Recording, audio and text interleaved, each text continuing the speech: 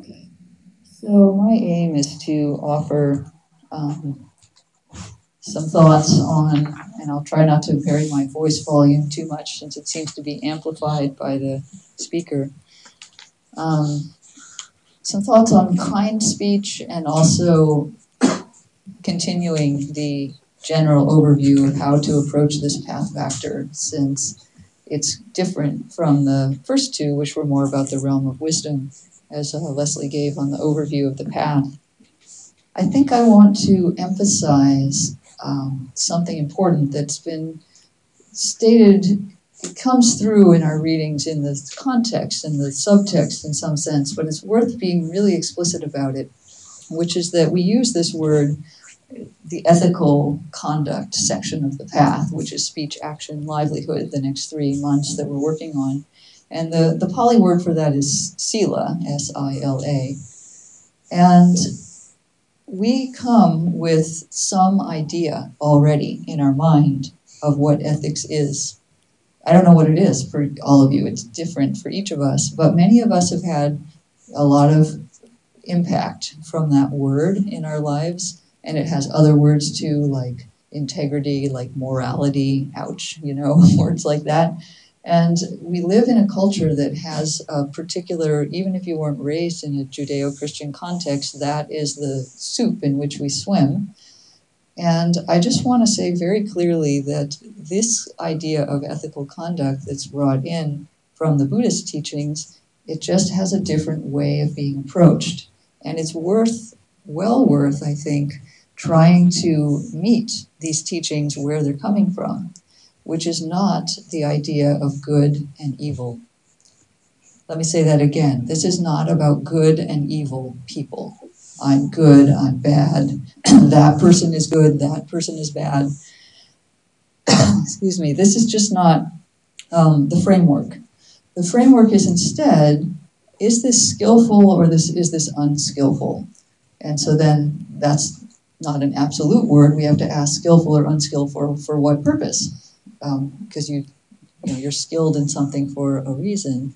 And so the skill is for liberation, for freedom, for being able to get from this moment to the next without clinging and without suffering and without identifying. And so what we're practicing is to be able to, sorry about this, I'm doing my best on this volume. What we're practicing is to have our speech be part of our action and our thought and our way of being in the world as a being that is integrated with what's going on around and is able to interact in a way that doesn't bring suffering. Now, we can't help other people's suffering necessarily, but we can do our best to relate in ways that are true, beneficial, timely, kind. We're going to talk about those. But I just want to be so clear that none of these ethical steps are saying anything about the person. That's not the focus. It's really about developing skill in these qualities of speech, of action, and of the way that we're, the whole context of our life. So it may sound like I'm sort of hammering on that, but it's because I know that I also have the habit in my mind implanted from the culture that this is about, there is a right thing to do. And if I don't get it right, then I was wrong. I was evil in that moment or whatever. And you will see evil sometimes as in translations of Buddhism, but it's always in this context of these are practices. So there is not one. I was just speaking with someone at the break actually about whether or not could we have actually gotten that moment perfect? And if, was there exactly a one right perfect thing to say? Maybe there was, but it's not an absolute thing. The perfect thing for me to say in the moment might not be the perfect thing for you to say. Suzuki Roshi said the aim was to have an appropriate response. And that means appropriate for what the person asked and appropriate for who I am answering it. So I'm sorry if you thought there was going to be a right answer and that all you had to do was learn these rules and then you would know it. It's a totally contextual.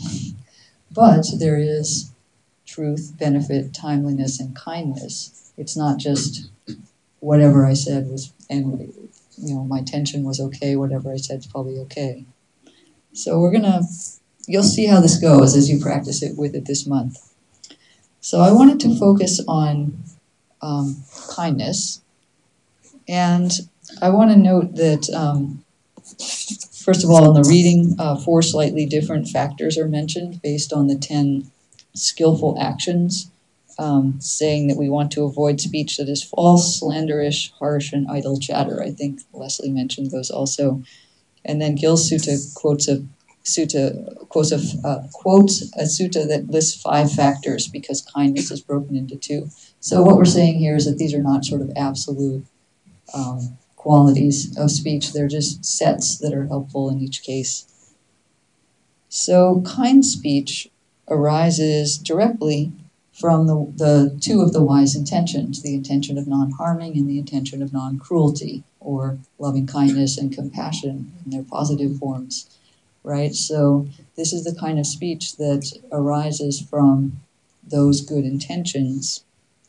It also counteracts 2 of the unwise forms of speech, which are sometimes called slanderous or divisive, you'll also see. So speech that is intended, has a clear definition in the teachings. Slanderous speech is speech that is intended to divide people who are united and to further the divisions among those who are already at odds. And we know that there have been times when we have done that in some way or other. And the Buddha even acknowledges that there are people who love and rejoice in divisive speech. We can look out in the world and see some of those, but we can also look for those tendencies in ourselves. And it's interesting, why would that happen? Probably it has to do with being part of a special in-group, the in-group that excludes that group. And so there can be a feeling of sort of enhanced inclusivity if I'm exclusive about some other people.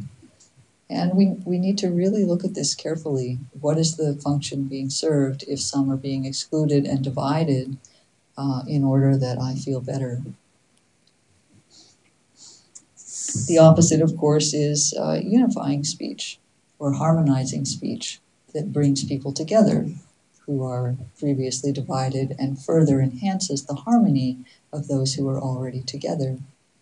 And sometimes we may feel embarrassed or something to say speech like this. I'm not sure why, but it can, sound a little bit too unlike us to be so unifying and bonding. But if you've never tried speech like this, I recommend it. You can see how it feels, see what the impact on you is and on the situation. And then kind speech also counters the harsh speech, right? Or also called abusive speech. So this is speech that the Buddha also describes in other places as being cutting, hurtful, offensive, connected with anger, and unproductive of concentration. Now, isn't that interesting? We can understand all those first ones. Yeah, harsh speech, cutting speech. Okay, I know about that. And, children on the playground can be so cruel. But what about unproductive for concentration? So this really reminds us of the skillful, unskillful aspect of these ethical conduct steps. Part of the skill is in creating a harmonious relational life. That's important for us as humans because we're relational beings, and that helps our own well-being and the well-being of others and the well-being of society. So wise speech helps lubricate that whole process. But remember that these ethical conduct steps come before the meditative steps of the path: effort, mindfulness, and concentration. They are the foundation. Leslie said this. They are the foundation for being able to settle the mind and actually develop the mind deeply such that it can awaken or have further insights on the path. So harsh speech is the one that directly opposes concentration. And if you're not interested in concentration, then maybe it's fine. You can do harsh speech. You don't care. But it's interesting. And if you might also check if you can see this, if you're sitting on the cushion, if you've spoken harshly, if you spend your life yelling at people, how easeful and comfortable is your sit going to be when you finally get to the cushion and close your eyes? You're not going to be able to just settle down into very peaceful, easeful states. That relies on having spoken in ways that are kind, that are connecting, that are supportive for people, that are gentle. This kind of speech ends up with, how did Leslie say it, not having regrets, essentially. The bliss of blamelessness is the fruit of ethical practice. And so if our speech has been blameless, then actually it's much easier to just let it go and sit down and not have to go over those conversations from yesterday, which you might notice sometimes come up in meditation. So kindness as a counteraction to divisive speech and harsh speech, very important. So this is, in terms of checking, this why am I talking, I love that, wait, it's really worth checking whether aversion is present in our mind when we're speaking. And if it is, we may wish to not speak at that moment, because aversion will be supported if we're speaking out of that. Or at least, if there is some aversion there, at least noticing that often our intentions are mixed. Did anybody notice last month that our intentions tend to be kind of mixed? Yeah, I see some nods. And so it may be that, yes, there's some aversion there, and there's also some truthfulness, and there's also some wisdom. They're all kind of present at the same time, in a sense. And so we aim to speak more from the place of kindness, more from this place that wants benefit, and downplay the aversive part. I think if we were totally idealistic about making sure that our intentions were only the three wise intentions before we did any action, we'd probably never be able to act. So just inclining toward these wiser intentions.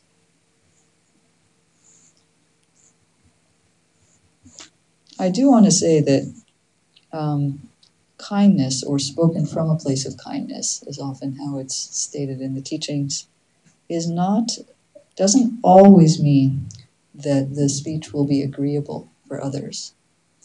And that can be an assumption. There's a sutta that's very clear. Somebody asks the Buddha, do you always speak in ways that are agreeable to others? They're actually trying to trap him. If he says yes, they're going to give a counterexample. And if he says no, they're going to give a counterexample, because he's done both. And he doesn't buy into the way the questioner is asking as a yes or no question. He says, well, it depends on the context. I always speak in ways that are true and beneficial. He's very clear about that. Those ones you don't have exceptions to. But if you want to speak words that are disagreeable, you can, if it's timely. That's interesting, right? And so he acknowledges that there are times we might have to say things that are hard for another person to hear. But if we are clear that that's, first of all, it's true what we're saying and that it's beneficial for them, it's not just, I'm going to unload on them, and now's the right time. But we can say things that are disagreeable if it's timely. There can be some confusion around that in spiritual groups in particular, which can get into niceness instead of kindness. And that creates a shadow then. It creates a shadow of, I'm not ever allowed to say anything that would be disturbing. And that actually doesn't help the group. So I want to give an example, just to make this a more concrete. Sometimes a spiritual teacher will speak somewhat abruptly in order to wake us up.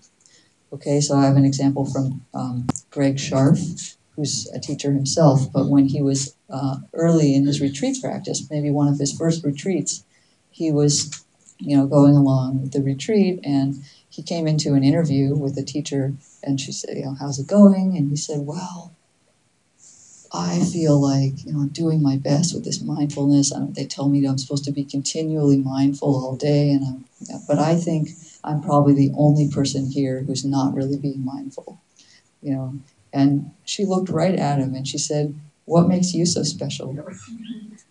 Because, a statement about how bad and terrible I am is really, really self-centered, actually. It's just as self-centered as how great you are. The Buddha acknowledges three kinds of conceit: the conceit of better, the conceit of worse, and the conceit of equal, just so you know. But, coming in and saying, I'm probably the worst meditator here. She was like, what makes you so special, And at the moment, he was a little bit shocked. But as he, thought about it later, he realized that was really a great thing to say to me, because it just got him out of that mindset. And then he was like, oh, okay, right. So it's just, just do the practice as best you can. And, now she somehow sensed that it was the right time to say that to him. There are, of course, moments, like Leslie pointed out, if someone is very tired and, on the verge of tears, it's not the right moment to say, oh, I'm going to wake them up, with something. Probably not the right moment. But she sensed that he was actually in a somewhat balanced place, and so she did. So, can we handle that? I mean, this is spiritual practice. Your views and your way of being are going to be challenged through practice. We've already seen that as we've looked at our views and our intentions. We see that the mind may need a little guidance now and then, and so there are moments where that happens, and we get challenged, and we are usefully woken up.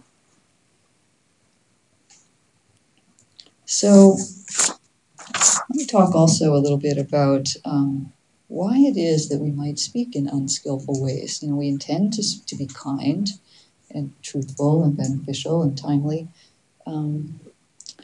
but it doesn't happen.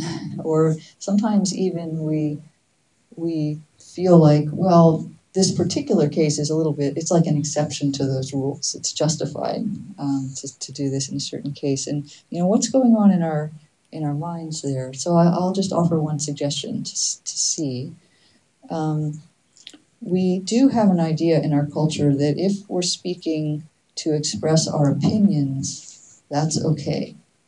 Any opinion that I have is okay for me to express. So we're justified to say that, but that's actually a view. It's a view, the view that my opinion is expressible. It goes under that. Remember in the first month we had make a inventory of your views. That would be an example of a view.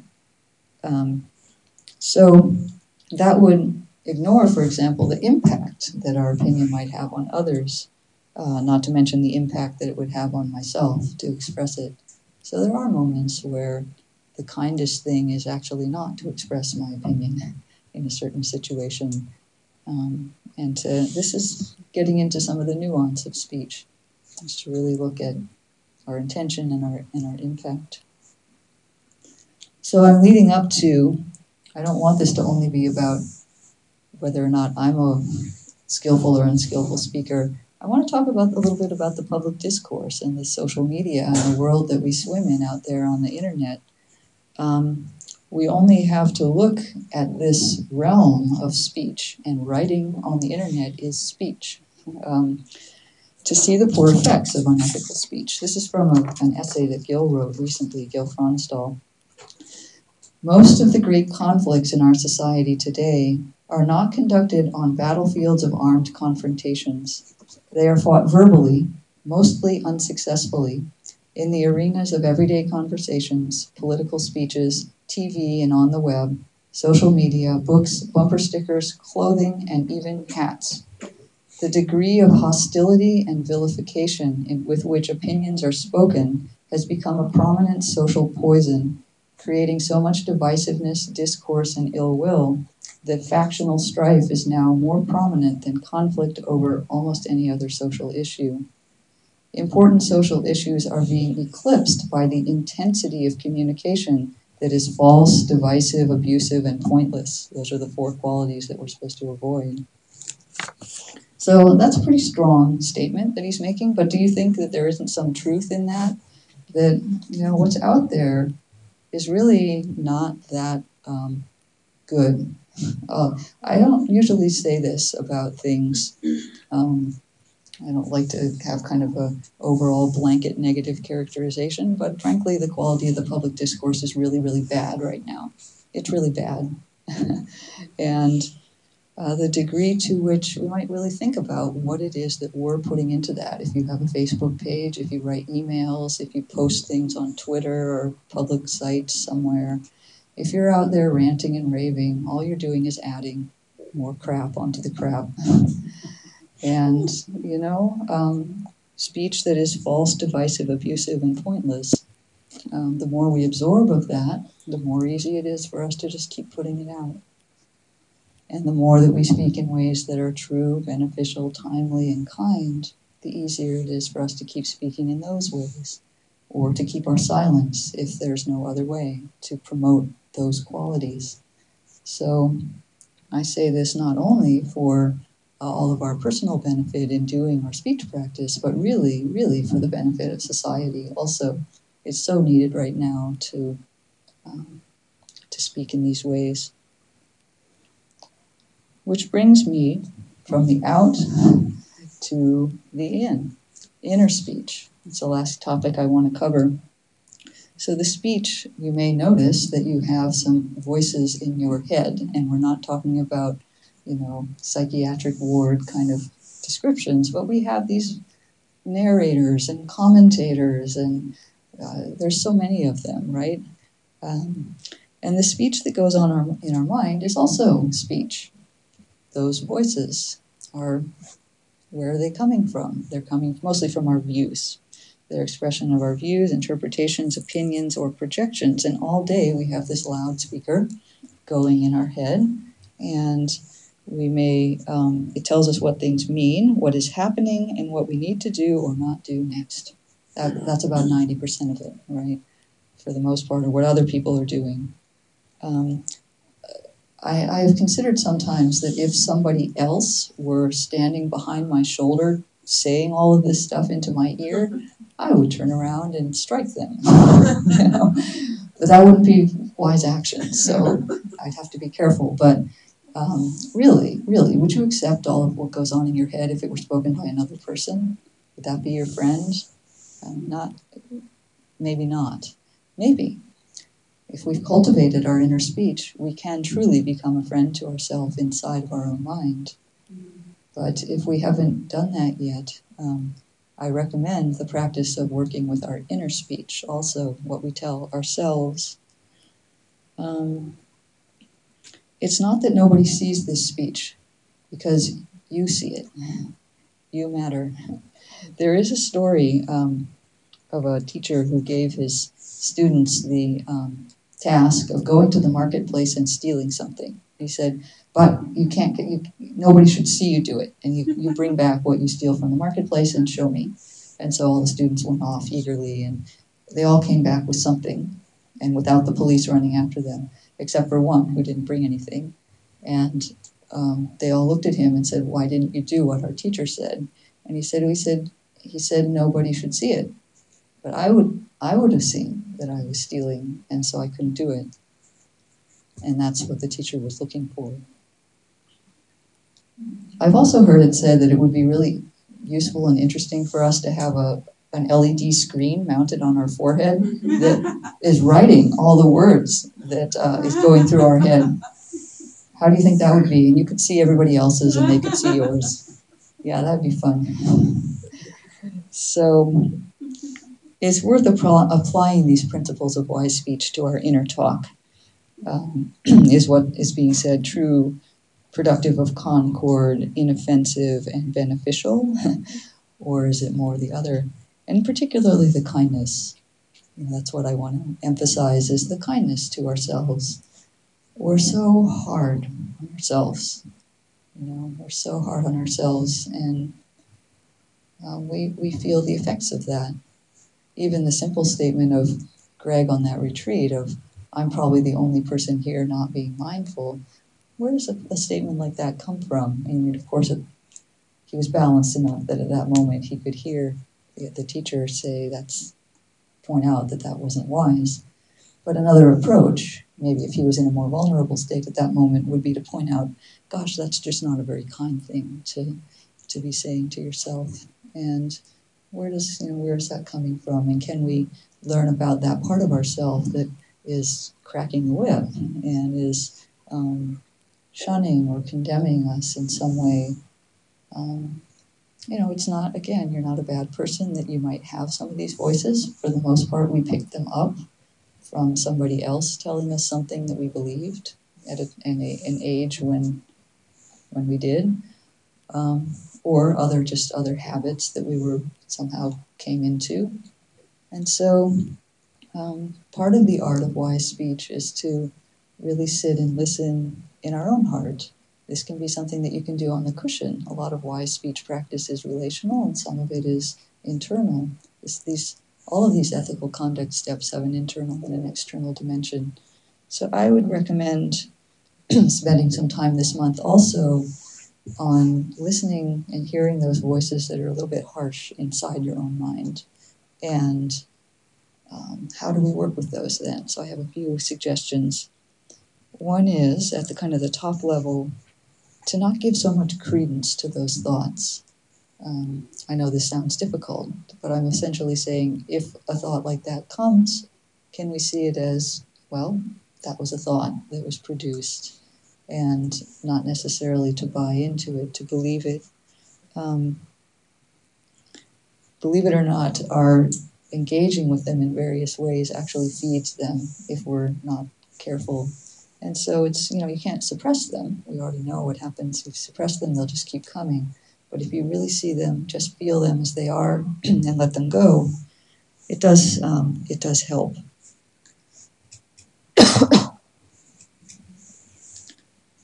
If it would be useful, if you feel that it would be useful to engage with some of the unwise thoughts that come into our mind, there is a practice of asking them what they need.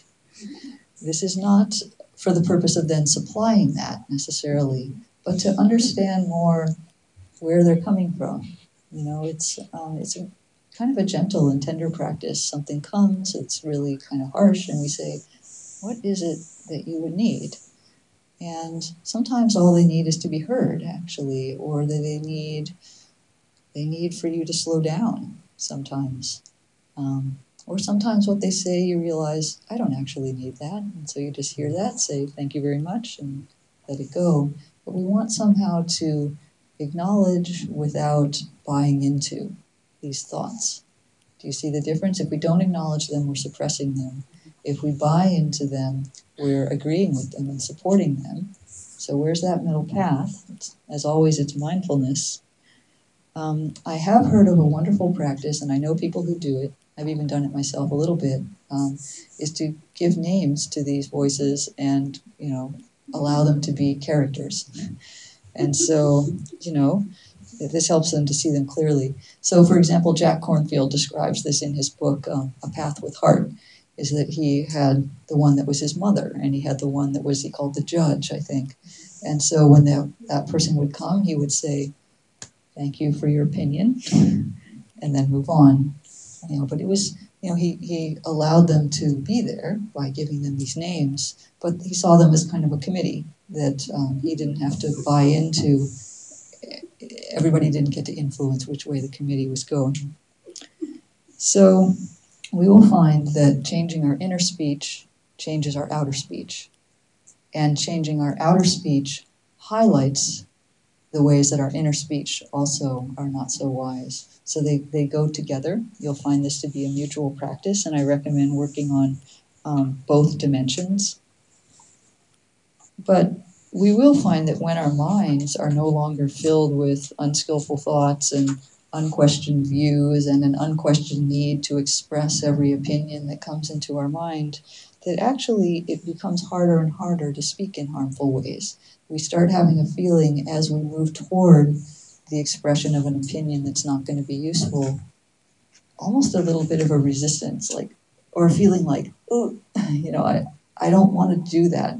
Like we may have felt it at times when we were, say, tempted to lie quite egregiously, and this thought just came into our mind, I'm not going to go there, I can't do that. Some kind of an ethical sense. That is going to get more finely tuned if we practice with these qualities of speech. And so I hope this will be, I hope you will see these practices with ethical conduct as something that's moving you toward a way of being that is, much more easeful, much more productive of concentration, much more relationally skilled, and yet also increasing your sensitization to the times where things are harsh or untrue, so that we can have that development of an inner guardian. The Buddha defines two qualities, hiri and otapa. You don't have to write those down. that are qualities of being concerned about how we're behaving in the world. So they relate to concern that we might cause harm, or concern that we have caused harm. And these are called the guardians of the world. The degree to which we can have that feeling inside like, oh, it just wouldn't be right to say that. Thank goodness we can have that feeling. It saves us from those moments where we are going to regret it later. So I think this is potentially a very rich month, and I really, really hope you'll see it as beneficial and supportive, and be kind with yourself, and not only see the times when it wasn't working well or whatever. So this is this is good stuff. Thank you. Okay, so I think we are on then. I spoke a little longer than I should have. That was probably not wise speech. It's funny, there's another acronym besides WAIT, which is WASTE, and it's WAIST, and it stands for, why am I still talking? One of the challenges of teaching is that you can speak for a long time, but we did take a break longer than we were intending to. Okay, so we'll do another chance for you to talk among yourselves. Why don't you get in groups of 3 again, and we'll see if that still works. Okay, so the first question is to describe briefly a time when you spoke kindly in a situation where you could have spoken with anger or irritation. And it's the focus. I know you told some stories in the first part also, so choose a different one. And also, what I would like you to focus on, if you can, is what that felt like in your body. When you could have expressed anger or irritation, but instead you redirected, said something kind in some way. And what was that like for you internally and in your mind, your body and your mind, to the degree that you can recall? Sound okay? All right. You can. Yeah. And I will. It'll be each person will speak and the others listen, like we've done so far up to now. It'll be a different format in the next question, but the same speaking and listening, and others can practice the wise listening that we've talked about. So the first person can start, and I'll give you about 2 minutes each, maybe only a minute and a half.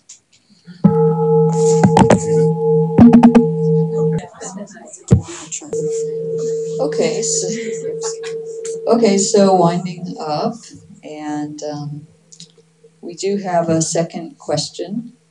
So let's just allow there to be a moment of silence while we let that one settle.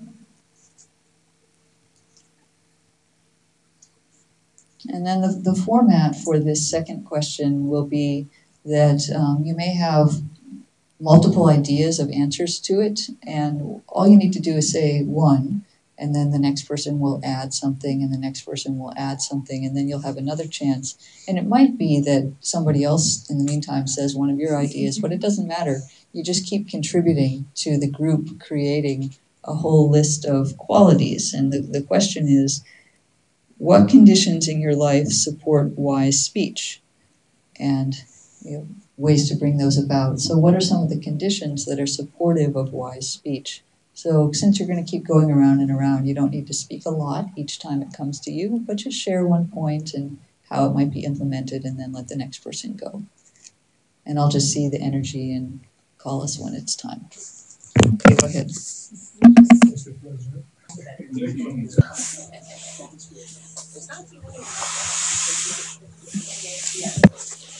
Okay, so it would be great if anybody wanted to share any of the wonderful wisdom that you came up with in your groups about conditions for wise speech, or the benefit of speaking kindly when you could have spoken harshly.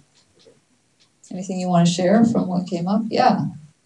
I just noticed as we went around, a lot of it had to do with loving self-care. Can you say more? We were taking care of ourselves. That Yeah. was a good condition for wise speech. It really is. Yeah. Loving self-care. how well I knew the group or person that I was speaking to influenced how I spoke. Which way did it influence it? Both. Sometimes we're the harshest with the people we're closest to, right? Right. I Yeah. mean, it just depends on the circumstances. It could go either way, but I'm feeling a lot freer because I knew that person or those people better. Yeah. Does anybody else resonate with that? If you know people, it's interesting that we do feel freer, and we can also be trapped into patterns with the people that we know the best, where we're not allowed to be different than we've been the last 25 times, because otherwise they'll question that. I think it's just good to be aware of that the degree of familiarity with the group is one of the dimensions that's relevant.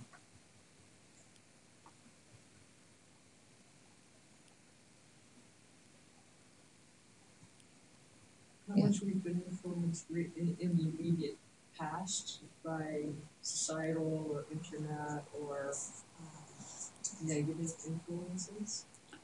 So if you're coming in with a bunch of negative stuff being loaded into your system, then it changes it? Is that what you're saying? It tends to come out negative. That's very wise. Also, is that we have some choice. I know we have to be at work and do our thing, but we have some choice about what we put in.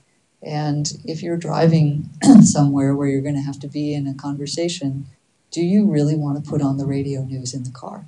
Is that the wisest thing to put into your mind right before you're going to have an important conversation? So this gives us some choice, right? When we start paying attention to what you've pointed out, Betsy, that what we've taken in comes out. If we're not careful about it, then we start being more careful about what we put in and when and how. It's long been shown that also that, for example, looking at screens right before we go to bed affects our sleep. In the same way, the content of what you might read right before you go to bed affects your sleep and your general well-being. So I have a practice of reading something inspirational right before bed. Sounds like Leslie does too. You're welcome to jump in, by the way. And this is important to start being aware of the food that we're putting into our mind because it comes out in our speech. Similar to that, not just the informational content, but the physiological content that we put into our bodies, whether it's the lack thereof or surplus of. So how much we're eating, or exercising, or coffee, or whatever. Yeah, keeping ourselves in balance. This is kind of a humorous version of that, but my staff used to tease me. They could tell if I'd gone out to lunch and I came back to our big staff meeting, they could tell if I'd had iced tea, because I generally drink only very mild green tea. And if I'd had restaurant iced tea, they said I talked nonstop. And they said, there's some meetings, Leslie, where it might be a good idea to skip the iced tea. Because I wasn't a very good listener then.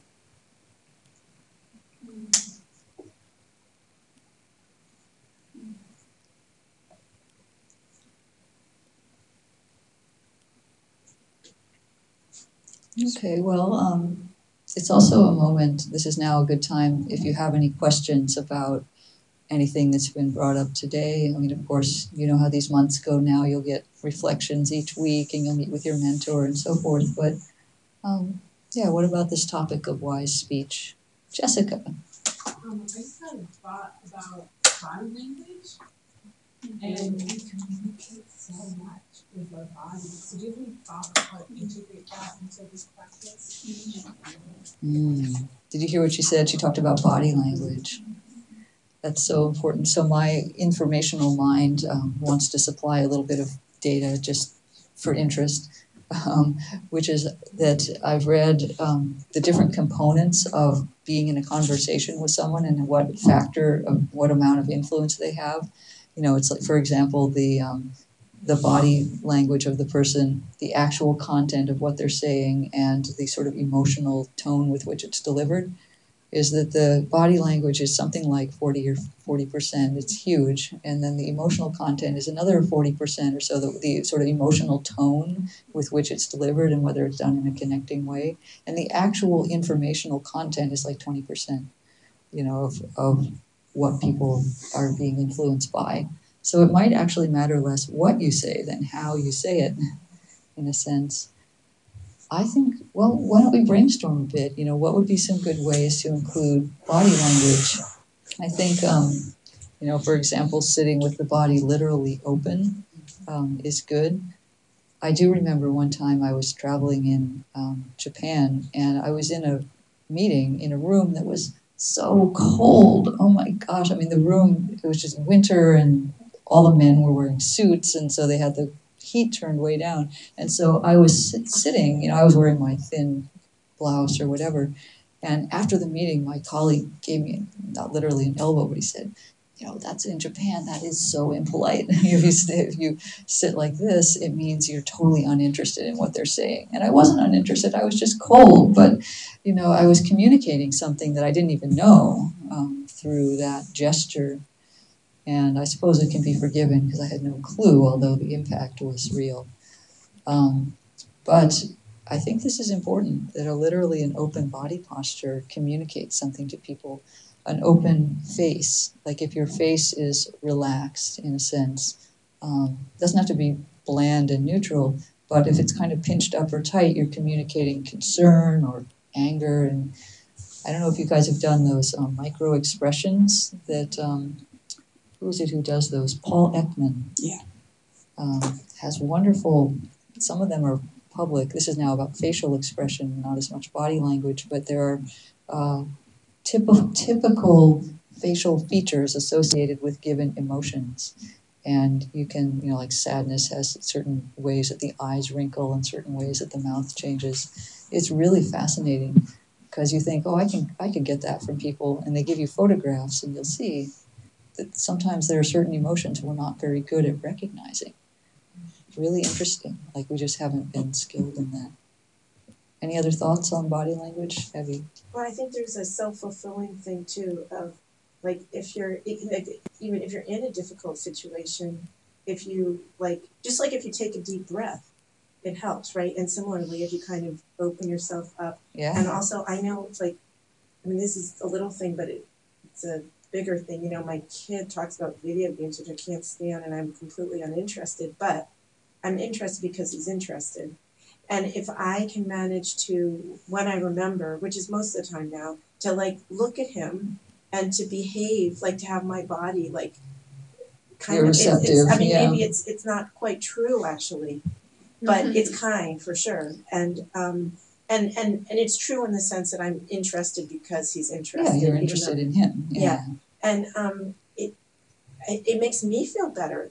So then I am more interested. It's just the whole thing kind of builds on itself, and I've definitely found that to be a very practical extension of take a deep breath. I think that's, that again, what you're saying to me speaks again to what I think, rather than in a sense needing to learn a catalog of right body language or whatever, there's something about our intentions. Yeah. And so your intention to connect with your son is reflected in your facial expression, in your body language, etc., and has the power to convey that deeper meaning to him. Yeah, and I'm saying the flip that you can, at least I can flip it And around. then, even if I'm not interested, it's pretend you're interested. Then you've aligned yourself with those intentions, and behaving in that way, living into them, begins to make it more real. Yeah, we're getting pretty close to, I was going to say, as a body language thing for me, and when I'm listening, is something that for some reason I practice a lot. Mm-hmm. And smiling or even like a slight intonation, and to make sure that this person's being heard in a way, like of a really an empathic way, that they know that you're with them emotionally as well as being present. I don't do it when I speak. I have no idea what I do when I speak because I'm too busy speaking. But anyway, I do want to touch though on this emotional content and physical content versus the actual thing. That when we're not physically there and speaking, so in writing, I know a lot of the people that are in my circle, we put our own emotional content into what we're reading from the other person. And just today, I had this person talking, and then my sister texted back, well, that's not or I forget what she said. It was super short. And the person who read this text said it was so much emphasis and had this whole character in it. And I didn't say anything to her, mindful speech. But my mind was thinking, you have no idea what her emotional tone was. But she really put it on. And I think that I know I do it all the time. If I'm reading something, I put my emotional tone on it. We have to be very careful of Most of that. the time I'm wrong. That's the important part. Most of the time we're wrong. When Kim spoke about online interactions, I think that's one of the real challenges is without the face-to-face interaction. I had just a quick, and I know we're right at the end here, I had a couple of doctors who were engaged in a massive war with each other, and they work in the same building, same offices right down from each other, and they're conducting this battle by email, copied to other people. And I didn't do this as a boss all that often, but I forbid them to email each other. And that if they needed to converse, they were going to do it face-to-face with me present. The whole tone of their interaction changed, and it's like the problem dissolved. It was being fueled by the audience and the assumptions that you're talking about. Yeah. So there was no wise way to send emails copied to everybody under the sun, The intention wasn't there. So shall we be? Yeah, email is speech, by the way. Yeah. And it's true that these electronic media, it's very hard to convey more subtle emotions. So I recommend equanimity as the main emotion conveyed, and it's just not the right medium for something like that. So pick up the phone or meet somebody, or do a Zoom call or something. Exactly. Emojis, even those are a little unclear sometimes. Yeah. So are we ready for our closing announcements? Yeah, are there any? Okay. Yeah, one more. I would just say that with the email, my practice is to give them the benefit of the doubt. Mm-hmm. So if someone's very abrupt in their language, I don't take it personally. I just give them the benefit of the doubt, and that helps. It helps me a lot. Yeah, because if their speech is up to them, that's their karma. Right. Your karma is how you respond to it. So watch out for your karma. Yeah. Okay, so should be an interesting month. The Wise Action Session is on January 13th, so we have, I think, a good 5 weeks on this one. And I also want to advertise that on December 15th, which I guess is this coming Saturday, Vicky Osagud, is that how it's pronounced? Or anyway, I don't know how to pronounce her name, but Vicky is coming to do a half day from 9:30 to 12:30 on Wise Communication. So this Saturday, if you're interested, there should be a yellow flyer for it on December 15th. All right, thanks everyone. Thank you.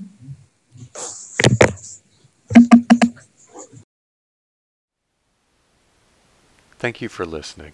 To learn how you can support the teachers and Dharma Seed, please visit dharmaseed.org/donate.